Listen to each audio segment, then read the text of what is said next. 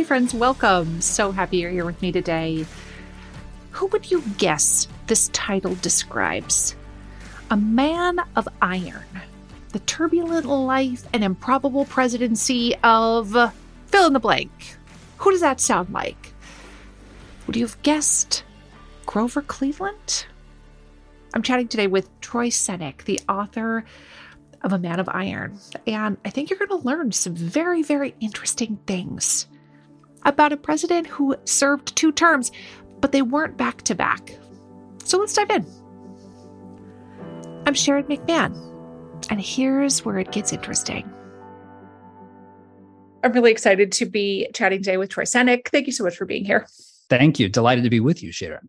I am so curious about what made you choose Grover Cleveland as a subject of your new book. Sounds like a bit of a stretch, doesn't it? There were 2 real reasons. One was a matter of historical hygiene. We have had 45 presidents. The numbers are all wonky because of Grover Cleveland. Because of Grover Cleveland. Twice, right? That's right. So you got to subtract 1 from everything. So Biden's really 45. That's the important number to keep in your head. Out of those 45, 14, only 14, less than a third, have had a full 8 years.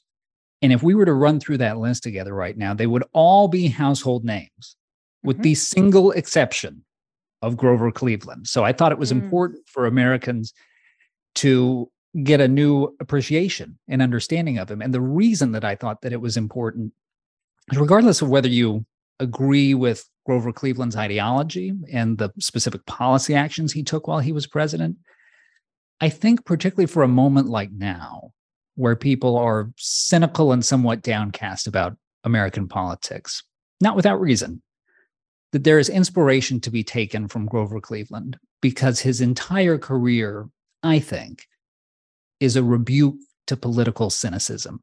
This is a guy who, in the course of 3 years, goes from being an anonymous lawyer in Buffalo, New York, to being president of the United States, purely on the basis of the fact that in a moment when corruption is at maybe its high watermark in all of American history, he is known for integrity and a resistance to that kind of corruption, whether it comes from his own party or the other side.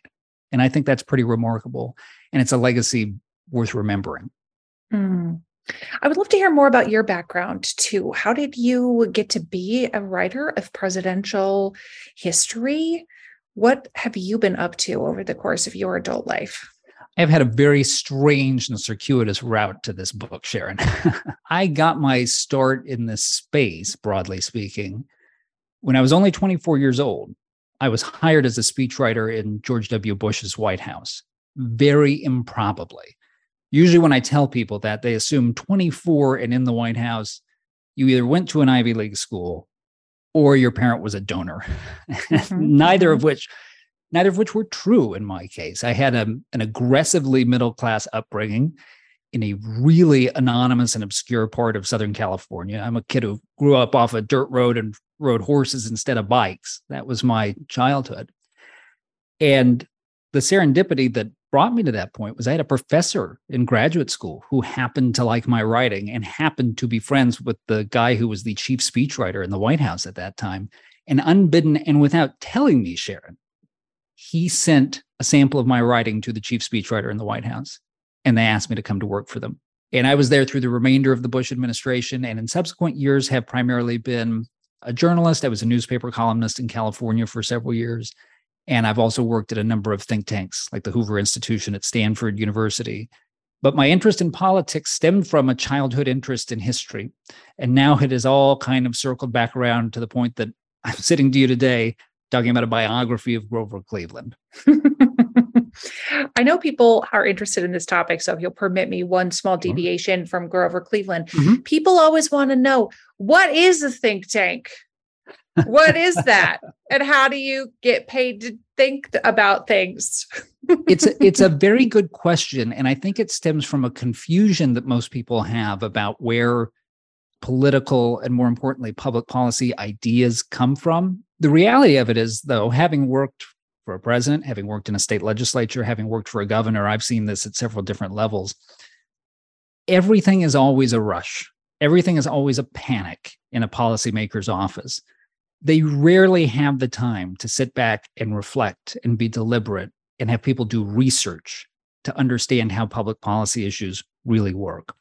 So the shorthand you hear for think tanks a lot of the time, which is a serviceable one, is that they are universities without students, which is to say that they are places where scholars who are interested in public policy questions can go and do research. And what makes them a little bit different from the universities is there is sort of a shorter time horizon attached to that research, by which I mean the imperative is really for them to do research on things that will be important for political debates that are coming up soon. What should we do on economic policy? What should we do on energy policy? What should we do on foreign policy?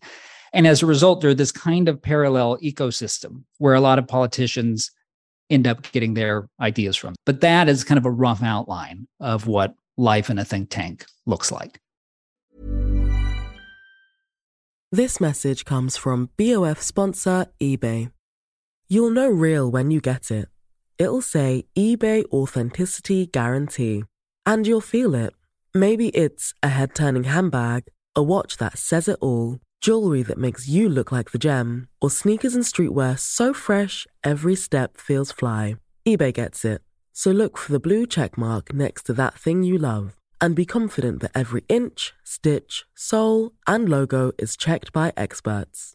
With eBay Authenticity Guarantee, you can trust that feeling of real is always in reach. Ensure your next purchase is the real deal. Visit eBay.com for terms. Hiring for your small business? If you're not looking for professionals on LinkedIn, you're looking in the wrong place. That's like looking for your car keys in a fish tank. LinkedIn helps you hire professionals you can't find anywhere else, even those who aren't actively searching for a new job but might be open to the perfect role. In a given month, over 70% of LinkedIn users don't even visit other leading job sites. So start looking in the right place. With LinkedIn, you can hire professionals like a professional. Post your free job on linkedin.com/people today. One size fits all seems like a good idea for clothes until you try them on. Same goes for healthcare. That's why United Healthcare offers flexible, budget-friendly coverage for medical, vision, dental, and more. Learn more at uh1.com. Back to Grover Cleveland. How does a man go from being an unknown and 3 years later the president? That seems highly improbable today. You need to have laid the groundwork for a presidential run many times for potentially decades. Yeah. Some people who win the presidency, clearly this happened. This is true of Joe Biden, working in government for literally multiple decades before running for political office. And certainly there are exceptions to that. But how does a man like Grover Cleveland with his bushy mustache, how does he go from unknown to the White House? Grover Cleveland, so if you locate him in the year 1881, he's 44 years old. He's had a little bit of political experience prior to this, but pretty modest. He had been the sheriff in Erie County, New York, where Buffalo is. He lived in Buffalo about a decade prior to this, in his mid-30s, a couple of years. And then he's been in a private legal practice for a decade following. Grover Cleveland had a remarkable ability to attract jobs that nobody else wanted. So the whole genesis of his political career really starts with a visit to a pub in Buffalo in the fall of 1881, when he sees some of his fellow Democrats dispirited because they can't find anybody to run for mayor of Buffalo. And there's a couple good reasons for this. One is that Buffalo at the time was still a predominantly Republican town. So if you're running as a Democrat, you're going to start at a disadvantage. The other is, like a lot of city governments across the country, but this was particularly true in Buffalo, you were kind of understood to probably be an individual of relatively low character if you even ran for one of these jobs. This is just how corrupt the civic infrastructure was at the time. But Cleveland had developed something of a reputation when he was sheriff for being incorruptible. The sheriff's office, before he had taken it over, was rampant with graft. And then in comes Grover Cleveland, a guy who, when they deliver the cordwood to the sheriff's office, will measure it all to make sure they're not being ripped off. Whereas previous sheriffs would have not even questioned it and taken the kickbacks they would have gotten as a result. And this is really the genesis of what happens. He is a Democrat who consistently is able to attract Republican crossover voters in addition to Democrats because of this reputation for incorruptibility. And it's important to remember where we are in American history when we're talking about Grover Cleveland.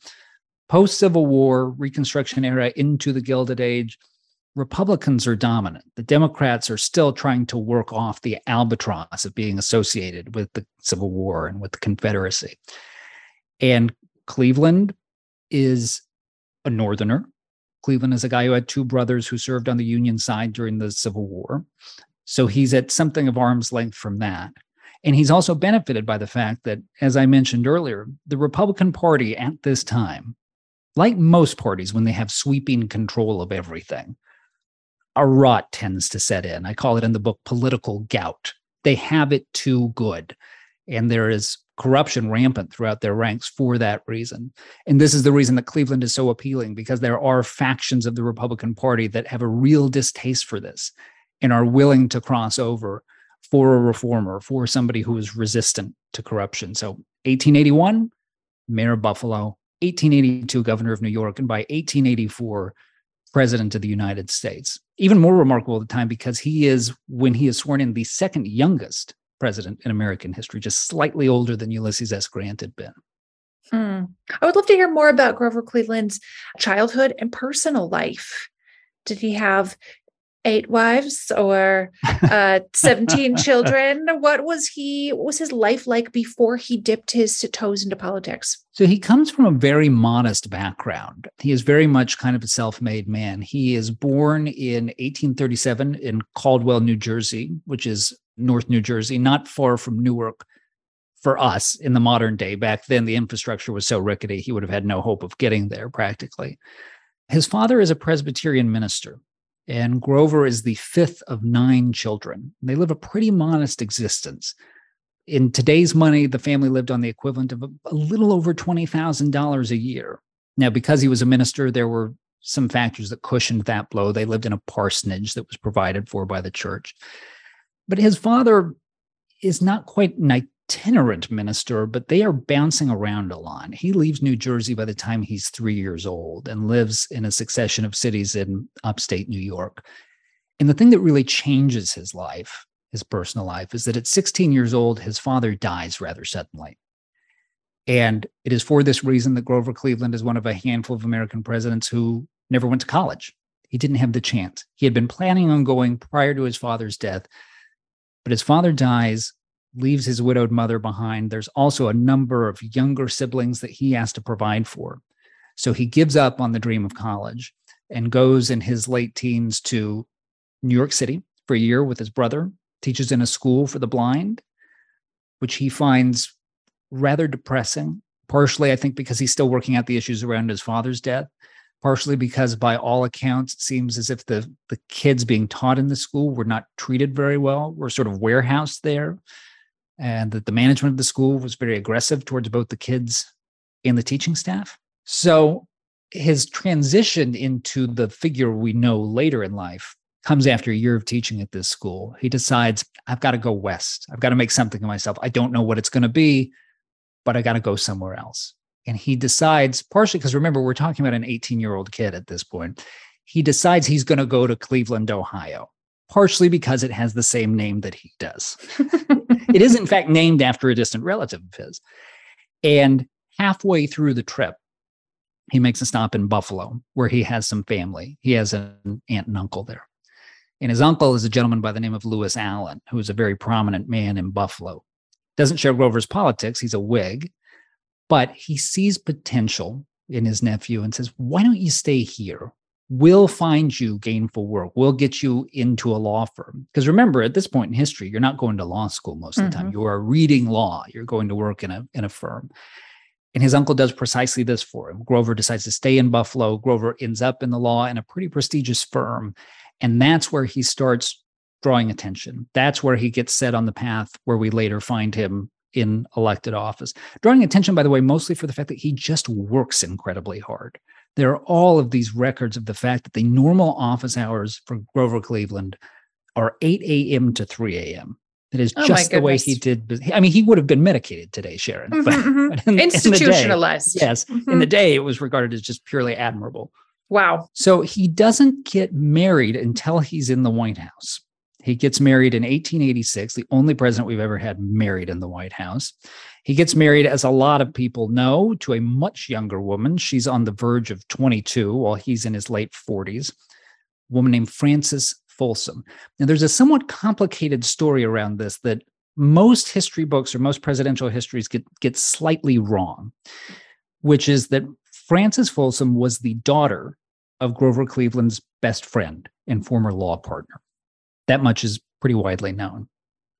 And the way that you often hear this story is that she was then his ward, which leads people to think that he sort of raises this girl and ends up marrying her, which is not really what happened. She does not live with him. She does not grow up with him. In fact, her and her mother live in Minnesota for quite a while he's living in Buffalo.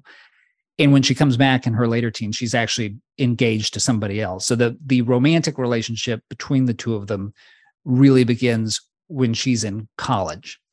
And one of the things that makes this so confusing for people is that there is this quote that you hear endlessly of Grover Cleveland's sister having supposedly said that when he was a bachelor, she asked him why he hadn't bothered getting married.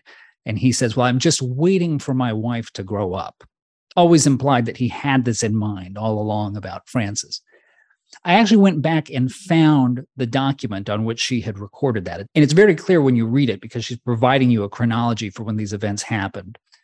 That conversation happened prior to the Civil War, which is prior to when Frances Folsom was born and probably prior to when Grover Cleveland had ever met her father.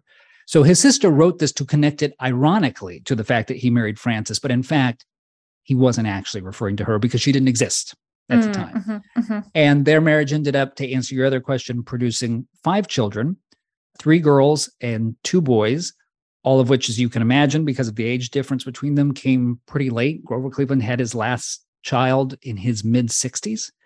This is also the reason that Grover Cleveland has living grandchildren today. And the most famous of their children was their first daughter, Ruth, mostly known for the fact that the Baby Ruth candy bar is supposedly named after her. And tragically, Ruth ends up dying quite young in Cleveland's post-presidency. And it's really remarkable. I write about this a little bit in the book. Despite the fact that he was a minister's son, he doesn't talk a lot about religion, at least publicly. He's not a regular churchgoer, although he clearly retains some measure of religious faith. But there are a series of diary entries we have from him after his daughter dies, where he is really struggling with the idea that he cannot picture his daughter in heaven. All he can think of is his daughter in the ground. And in the book, I walk through these series of diary entries and letters that run the length of about 2 or 3 months. And you can slowly sort of see him coming back.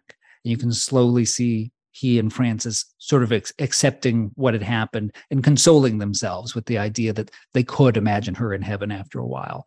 But for such a sort of stolid and in some ways rough man, it's this real peek inside his heart, you know, when you go through this period in his life, and quite touching. We hear from a lot of interesting people on this podcast, and I know that I am always hungry for more. And what if you could learn from the world's best all in one place?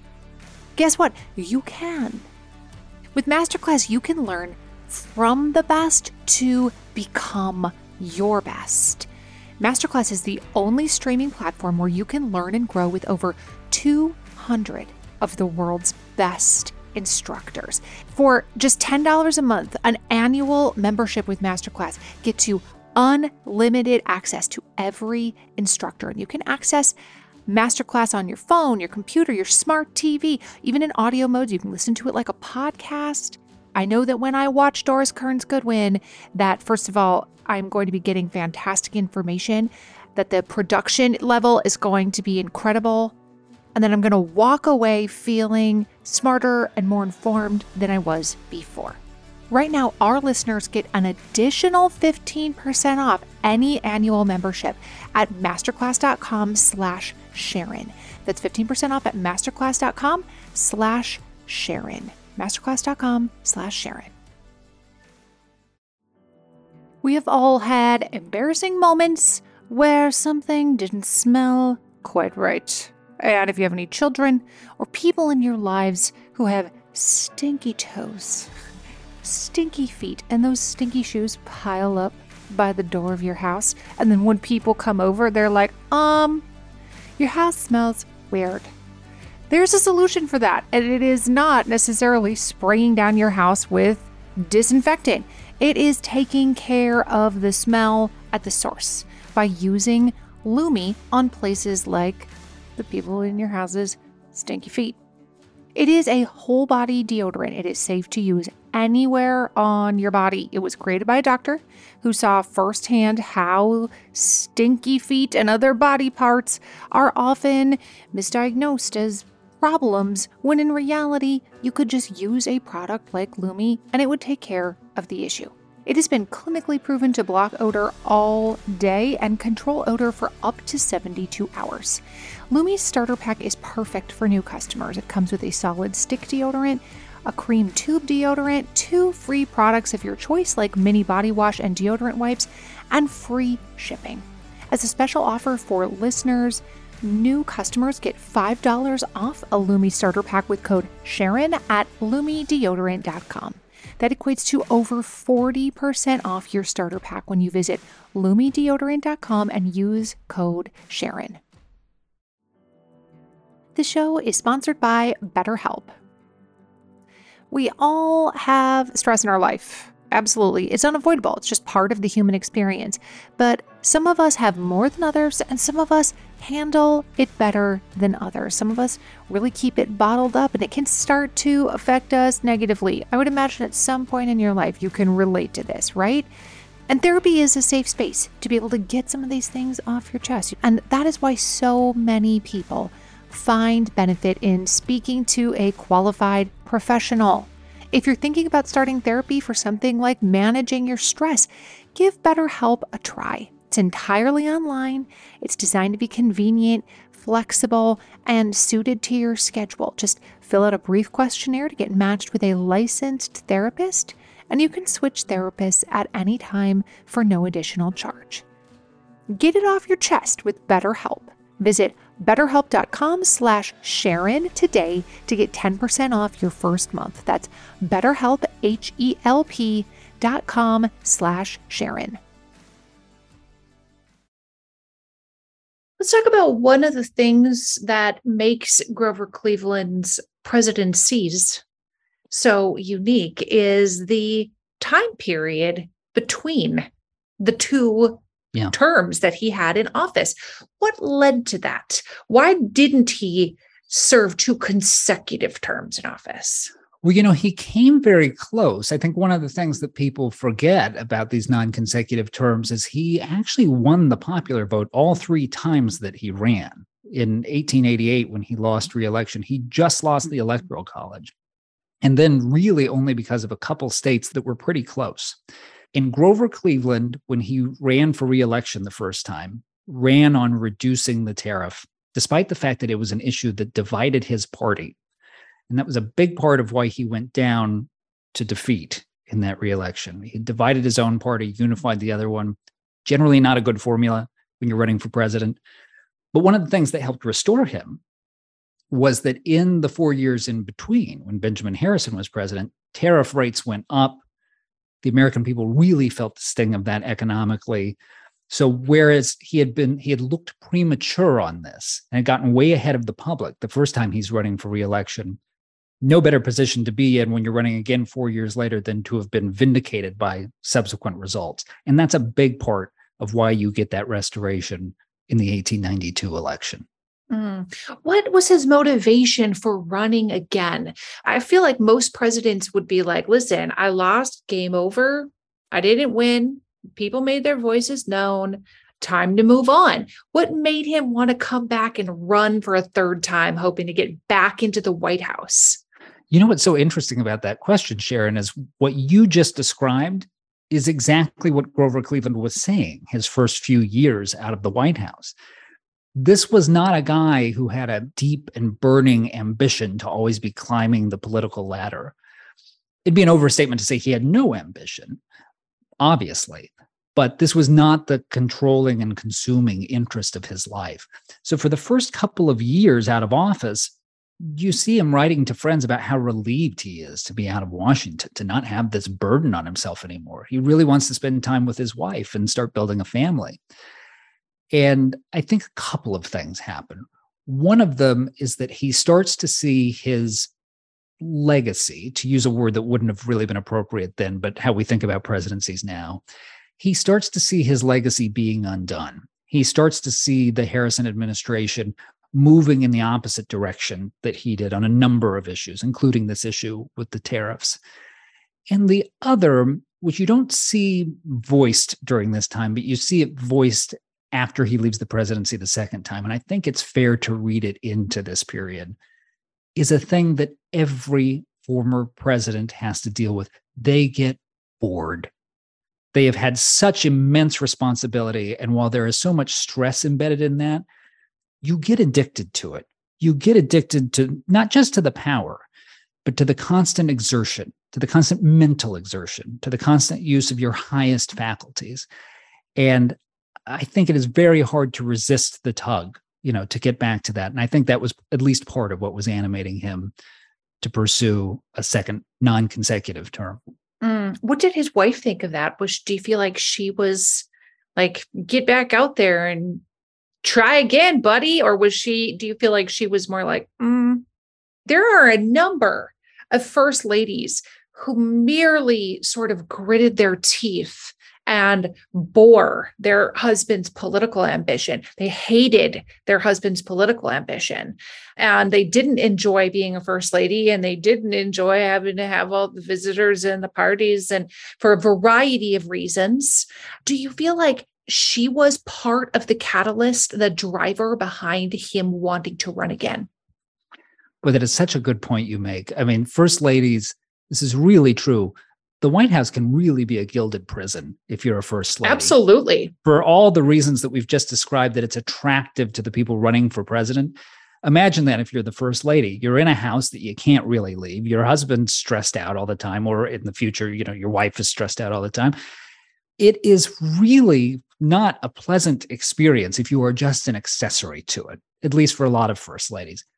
Frances Cleveland, a little different. Not that she deeply enjoyed being first lady, although we should note that she was a very popular first lady, probably the most popular up until Jackie Kennedy. She's very young when she takes over.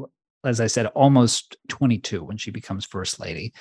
She's very beautiful. She's a sensation throughout the country, to the point where when a newspaper reporter in Atlanta makes up a story that she is no longer wearing bustles, the bustle market in the country collapses. That's what a fashion arbiter she is. But she was much more bullish on this than Grover. We have a quote recorded from her, which sounds like the kind of thing that somebody would have made up, but it is true, recorded by a White House staffer, that when in 1889 they are leaving the White House for Benjamin Harrison to come in, Frances Cleveland turns to one of the White House footmen and says, "I want you to make sure that everything is right where we left it when we come back." And he misunderstands her, thinks that they're coming to visit at some point during the Harris administration, and asks her, "Well, when should I expect you?" She said, "We'll be back 4 years from today." So she had this in mind from the get-go. Mm-hmm. Grover took some persuading. And unfortunately, Cleveland did not take good care of his papers. We don't have a lot of personal correspondence. So to the extent that she was sort of working her will to get him to do this, maybe, we don't know. We don't have any record, but clearly she was not averse to it, because she's thinking of it before they've even turned in the keys the first time.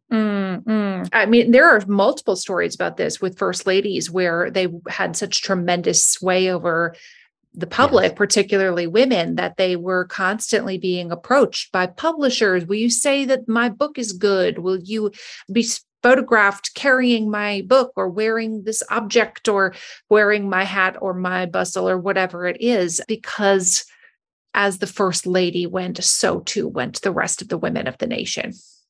It gets so extreme during the Cleveland administration. Her face is being put on everything. There's no licensing agreements or anything like that. You can get a Frances Cleveland ashtray. You can get, I'm not making this up, Frances Cleveland arsenic. that Congress at one point considers legislation that would prohibit a woman's likeness from being used without authorization because there is this cottage industry throughout the country in Frances Cleveland merchandise. By the way, no one cares about her husband nearly as much. We have newspaper accounts. He does a tour of the country during his first term, and a newspaper in Ohio writes, there's 10,000 men in the country as qualified to be president as Grover, but there's only one person who could be first lady like Frances. That's so funny.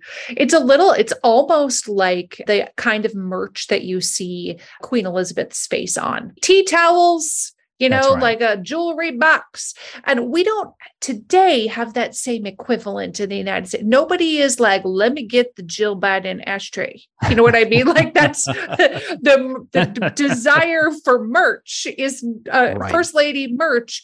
Maybe you'd want like a White House Christmas ornament or, something along those lines, but the demand is just not there anymore. But if you think about sort of the British monarchy equivalent of Queen Elizabeth, her face being on everything, seems very similar to what America was experiencing with Frances Cleveland. That's right. And it's kind of interesting too. Grover Cleveland hates this. He is very protective of his wife. And this is an era just early enough in American history. I mean, this drops off a cliff right afterwards, where the president of the United States can think and plausibly say, hey, I do a job. I'm not a celebrity. You don't need to know what's going on in my private life. You don't need to know about my wife and my kids. And so he actually becomes a sort of de facto commuter president. During both of his terms, they actually get housing elsewhere in Washington. And he spends part of the year at these homes, has his wife and his kids mostly in those homes, partially because they were having security issues. Remember, during this day and age, you can just walk onto the White House lawn. And Frances Cleveland going around out back with little Ruth, and people come up and want to say hi to Ruth and they want to hug her in a lot of cases. I mean, and you were only at this point a decade or so removed from James Garfield getting shot at a train station in DC. So you can imagine the sort of creeping sense of the kind of danger that can come with that accessibility, which we now all take for granted. It was just starting to dawn on them at that time. So he sort of kept his family at a remove from that as often as he could because he found it so invasive. That's fascinating. It is true that, when you look back on history and you read about how presidents and first ladies used to just have weekly open houses. People would just come on over and like, what do you want to talk about? Well, I really want to chat about blah, blah, blah. That seems preposterous. Yeah. Preposterous that you would just stop by the White House and expect to be admitted and have audience with the first lady. Like, yeah, I chatted with Mary Todd Lincoln and she agrees with me. Like that seems preposterous today. Listen, I know if you pick up any kind of beauty magazine or you follow an influencer, there's like a new skincare product every single day of the week, and it can be really difficult to know which ones to even try, like which one is worth your money.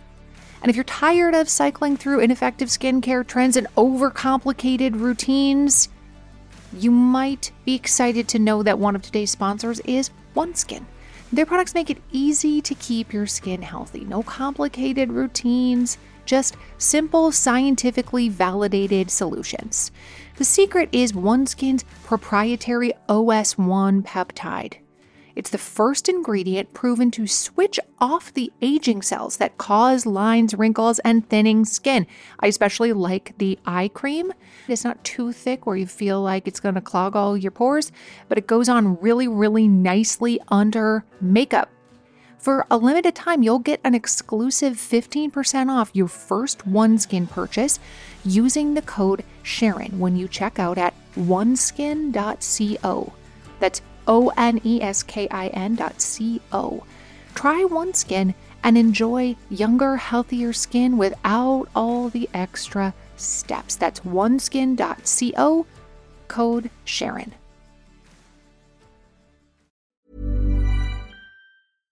This message comes from BOF sponsor eBay.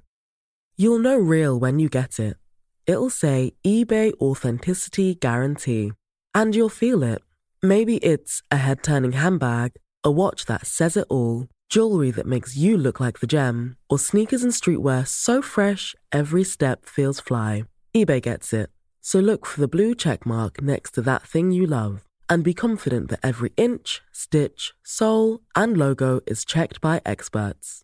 With eBay Authenticity Guarantee, you can trust that feeling of real is always in reach. Ensure your next purchase is the real deal. Visit eBay.com for terms. Planning for your next trip? Elevate your travel style with Quince. Quince has all the jet-setting essentials you'll want for your next getaway, like European linen, premium luggage options, buttery soft Italian leather bags, and so much more. And is all priced at 50 to 80% less than similar brands. Plus, Quince only works with factories that use safe and ethical manufacturing practices. Pack your bags with high-quality essentials you'll be wearing for vacations to come with Quince. Go to quince.com/pack for free shipping and 365-day returns. I don't think we can let any discussion of Cleveland elapse without discussing his secret illness, which I have long been fascinated by. It's a really interesting story. I mean, so in 1893, this is the very start of Cleveland's second term. And it's worth knowing that the backdrop to this is that there is a major economic crisis going on as this happens. We're enduring the start of what we now call the Panic of 1893, but what the people in 1893 called the Great Depression. It was the biggest economic downturn in the country up to that point in time. Right as this is happening, Grover Cleveland discovers what at the time is described as an ulcer. It was a tumor on the roof of his mouth, and is told by his doctors, if it was in my mouth, I would take it out immediately. Well, he can't take it out immediately because he's in the process of trying to navigate this economic crisis. He's about to call Congress into a special session. But he has an ace up his sleeve, at least by our modern standards. This seems like tremendous good luck, even though it wasn't that unusual by the standards of the time. Congress is not normally in session during the summer, and it is not expected that you're going to see the president in the middle of the summer. Grover Cleveland had a home up in Cape Cod to which he would repair quite regularly to fish and hunt. And so the worry is amongst Cleveland and his staff, the president has to have a surgery, but we can't let the public know that he has to have a surgery for a couple of reasons. One is we had never up to this point had a president so much as go under anesthesia when they were in office. The other is even the hint of cancer. At this point in American history, cancer is almost never named. It is referred to usually by euphemism. And the country has a mental index for this because this is only a few years after Ulysses S. Grant has withered away from throat cancer and fallen mute and shrunk to 100 pounds before he dies. So nobody needs an education on what the implications of this are.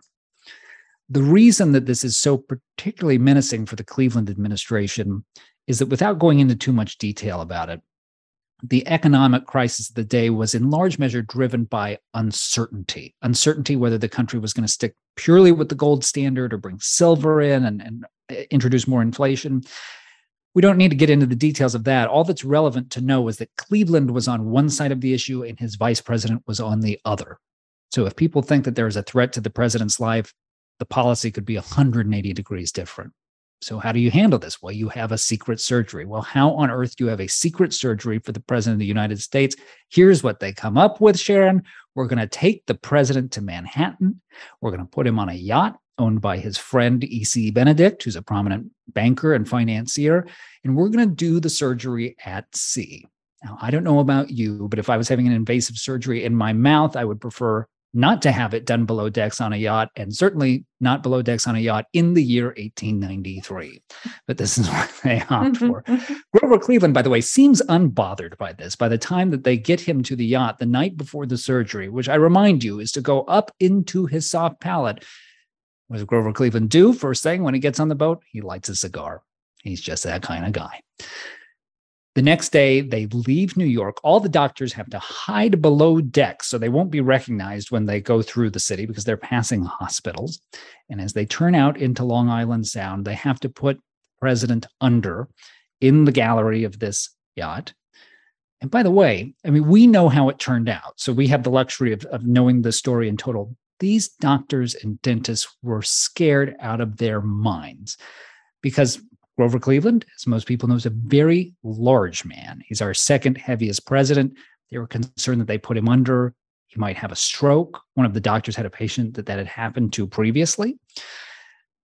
They were also concerned, this turned out to be a correct concern, that they wouldn't put him under deep enough. Grover Cleveland starts to come to halfway through this operation, which is removing part of his jaw, removing several of his teeth, going up into his soft palate. You can imagine the horror of this. Luckily, they're able to get him back under. The surgery all in takes about 90 minutes and goes pretty well. But there's a couple of interesting things that happen afterwards. One is the doctors record that they packed his mouth with gauze after this is over. And they say when you hear him with the gauze, his speaking is sort of labored, but you can understand him. Then they record when you take the gauze out, it sounds like the worst imaginable case of cleft palate that you can. The president has lost the use of his voice. He is unintelligible. So they deputize a dentist in New York who manages to come up with a prosthetic made out of vulcanized rubber, which sits in his mouth for the remainder of his life, gives the shape back to his face, gets his voice pretty close to normal. Nobody who didn't know about the surgery seems to know about it. His assistant said you could tell a little bit of a difference. But the biggest and most interesting consequence of this is that the story of what happened ends up leaking to the press. It ends up leaking to the press because one of the dentists who was on board, the dentist, I should say, there was only one, he's not allowed to leave the boat until later than he expected. So he misses a procedure he's supposed to perform in Connecticut. And he panics when he gets called on why he's late. What does he do? He tells the entire story to the dentist he's supposed to be working with. It ends up in the press. And the only reason that nobody believes it is because by the time the story has broken, Cleveland has come back to Washington. Nothing looks different. They didn't have to remove his mustache because of the way that the procedure had gone. And also, one of the stewards on board the boat said, no, the president was fine. The president walked around every day. The official line was he just had some dental work.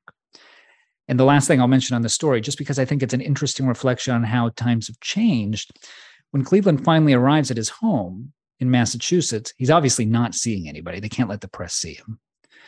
But these rumors are circulating. Did something happen, or was it just the dental work?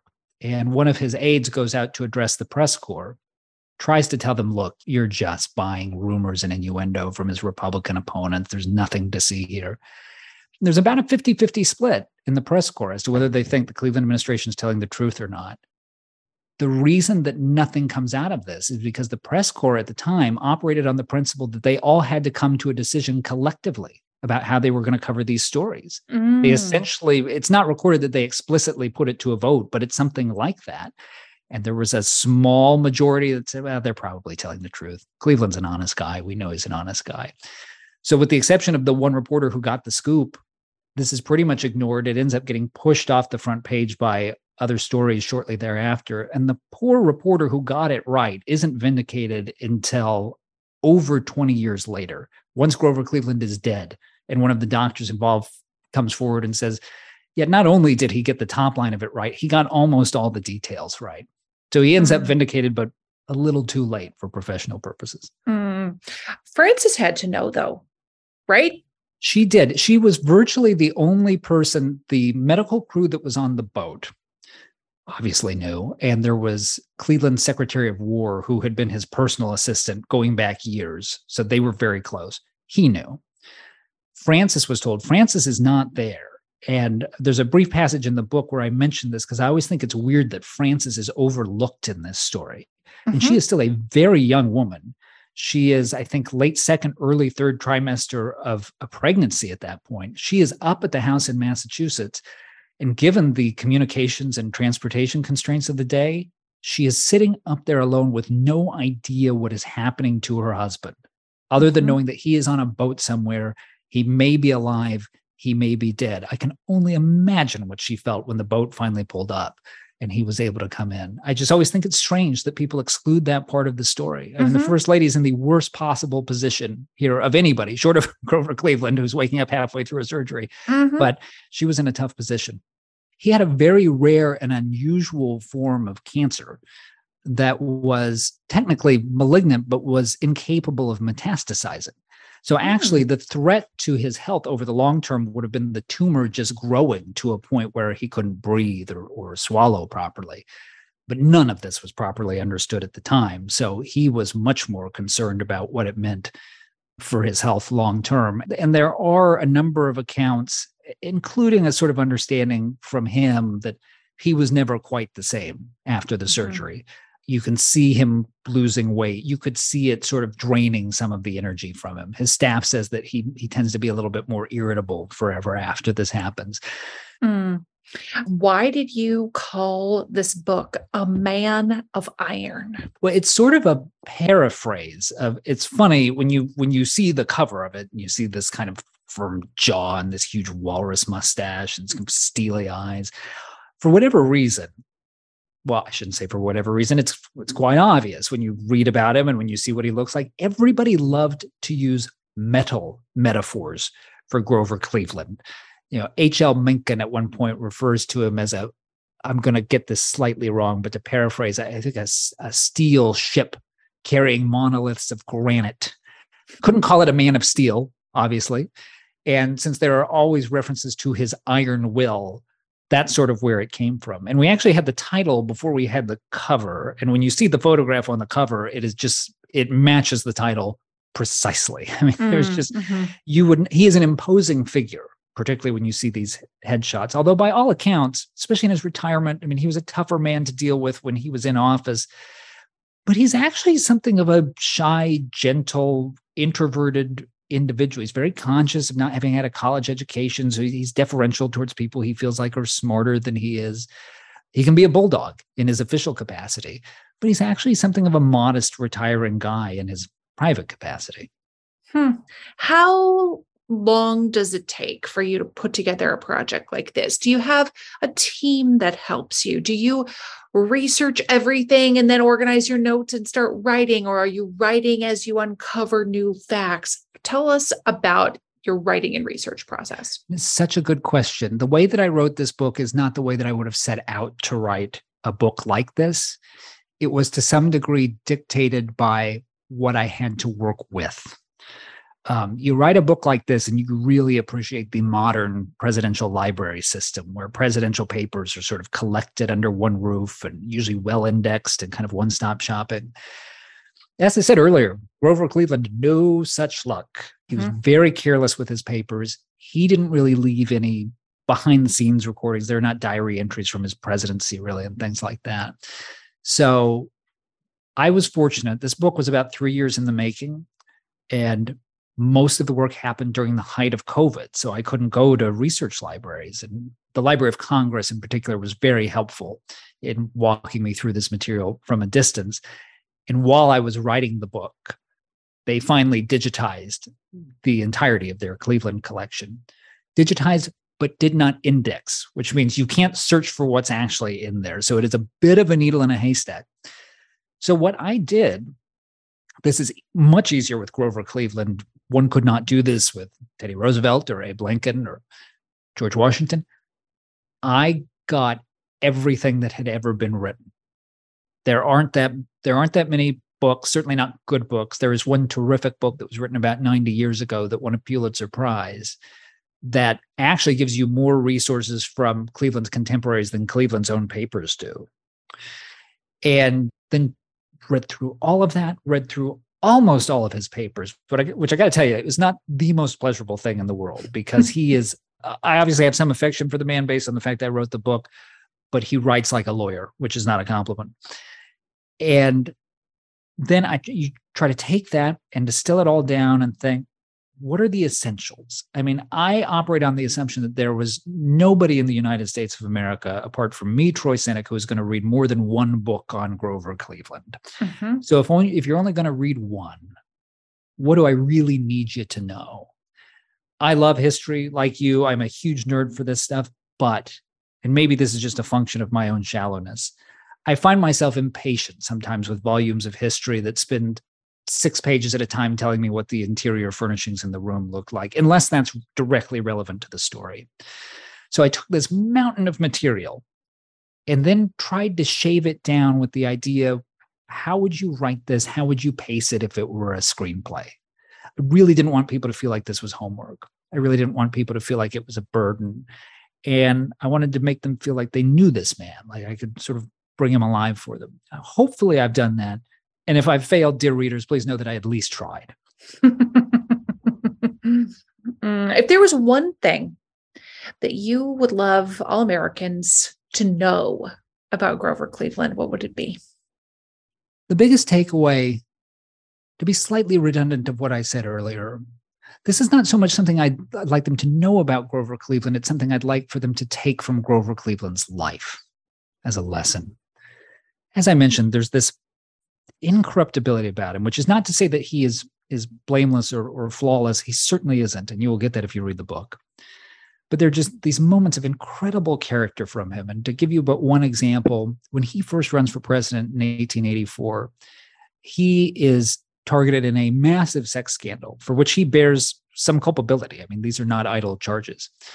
And shortly thereafter, he is offered evidence of a sex scandal pertaining to his rival, James G. Blaine. He's offered to have this material sold to him, and he purchases the material, and then he lights it on fire and tells one of his staffers, we can let the other side have the monopoly on the dirt in this campaign. There are moments like that that punctuate his life. And so the thing that I would like people to take away from this, especially as I say, at a moment where I think people feel worried about American government and American politics and feel like they can't have much faith in our institutions or the individuals that populate them, I think one should take some solace in the fact that the genius of the American system is that it tends to yield people like this in moments like that. It is really interesting when you look at the history of the presidency. It's a fun little exercise you can do sometime. If you know just a little about them, you can see how everyone is elected as a corrective to the last one. Mm-hmm. They have a thing that the last one didn't have. And boy, it's a wonderful system that can produce that. And I think we take it for granted sometimes. So what I'd like people to take away from it is no matter how depressed or dire you feel about American politics at any given moment, don't assume that that moment's going to last too long, because the system is really good at yielding correctives for it. I love that. And your book is called A Man of Iron, The Turbulent Life and Improbable Presidency of Grover Cleveland. And where can people find you aside from in the pages of A Man of Iron? Where can they find you online? Where's your home address? No.